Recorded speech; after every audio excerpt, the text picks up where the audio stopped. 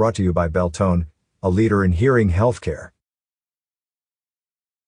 The city of Prescott has closed 2 recreation areas due to ongoing operations related to the Crooks Fire. Watson and Goldwater Lake recreation areas have been closed until further notice.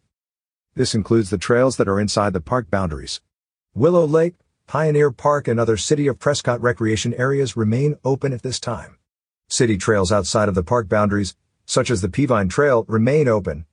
For ongoing updates about City of Prescott activities and wildland fire updates, follow City of Prescott on Facebook, Instagram at City of Prescott. Stay up to date on current Prescott activities, closures, and wildland fire updates with Prescott National Forest, website, Facebook, Twitter. Yavapai County Sheriff's Office, website, Facebook. Community notification enrollment is also available for Yavapai County through OnSolve Code Red. Sign up online. For ongoing information about the Crooks Fire, go to Crooks Fire Information, NG-Web, the Incident Information System, and WCG.gov. Catch up with more local news stories on signalsaz.com.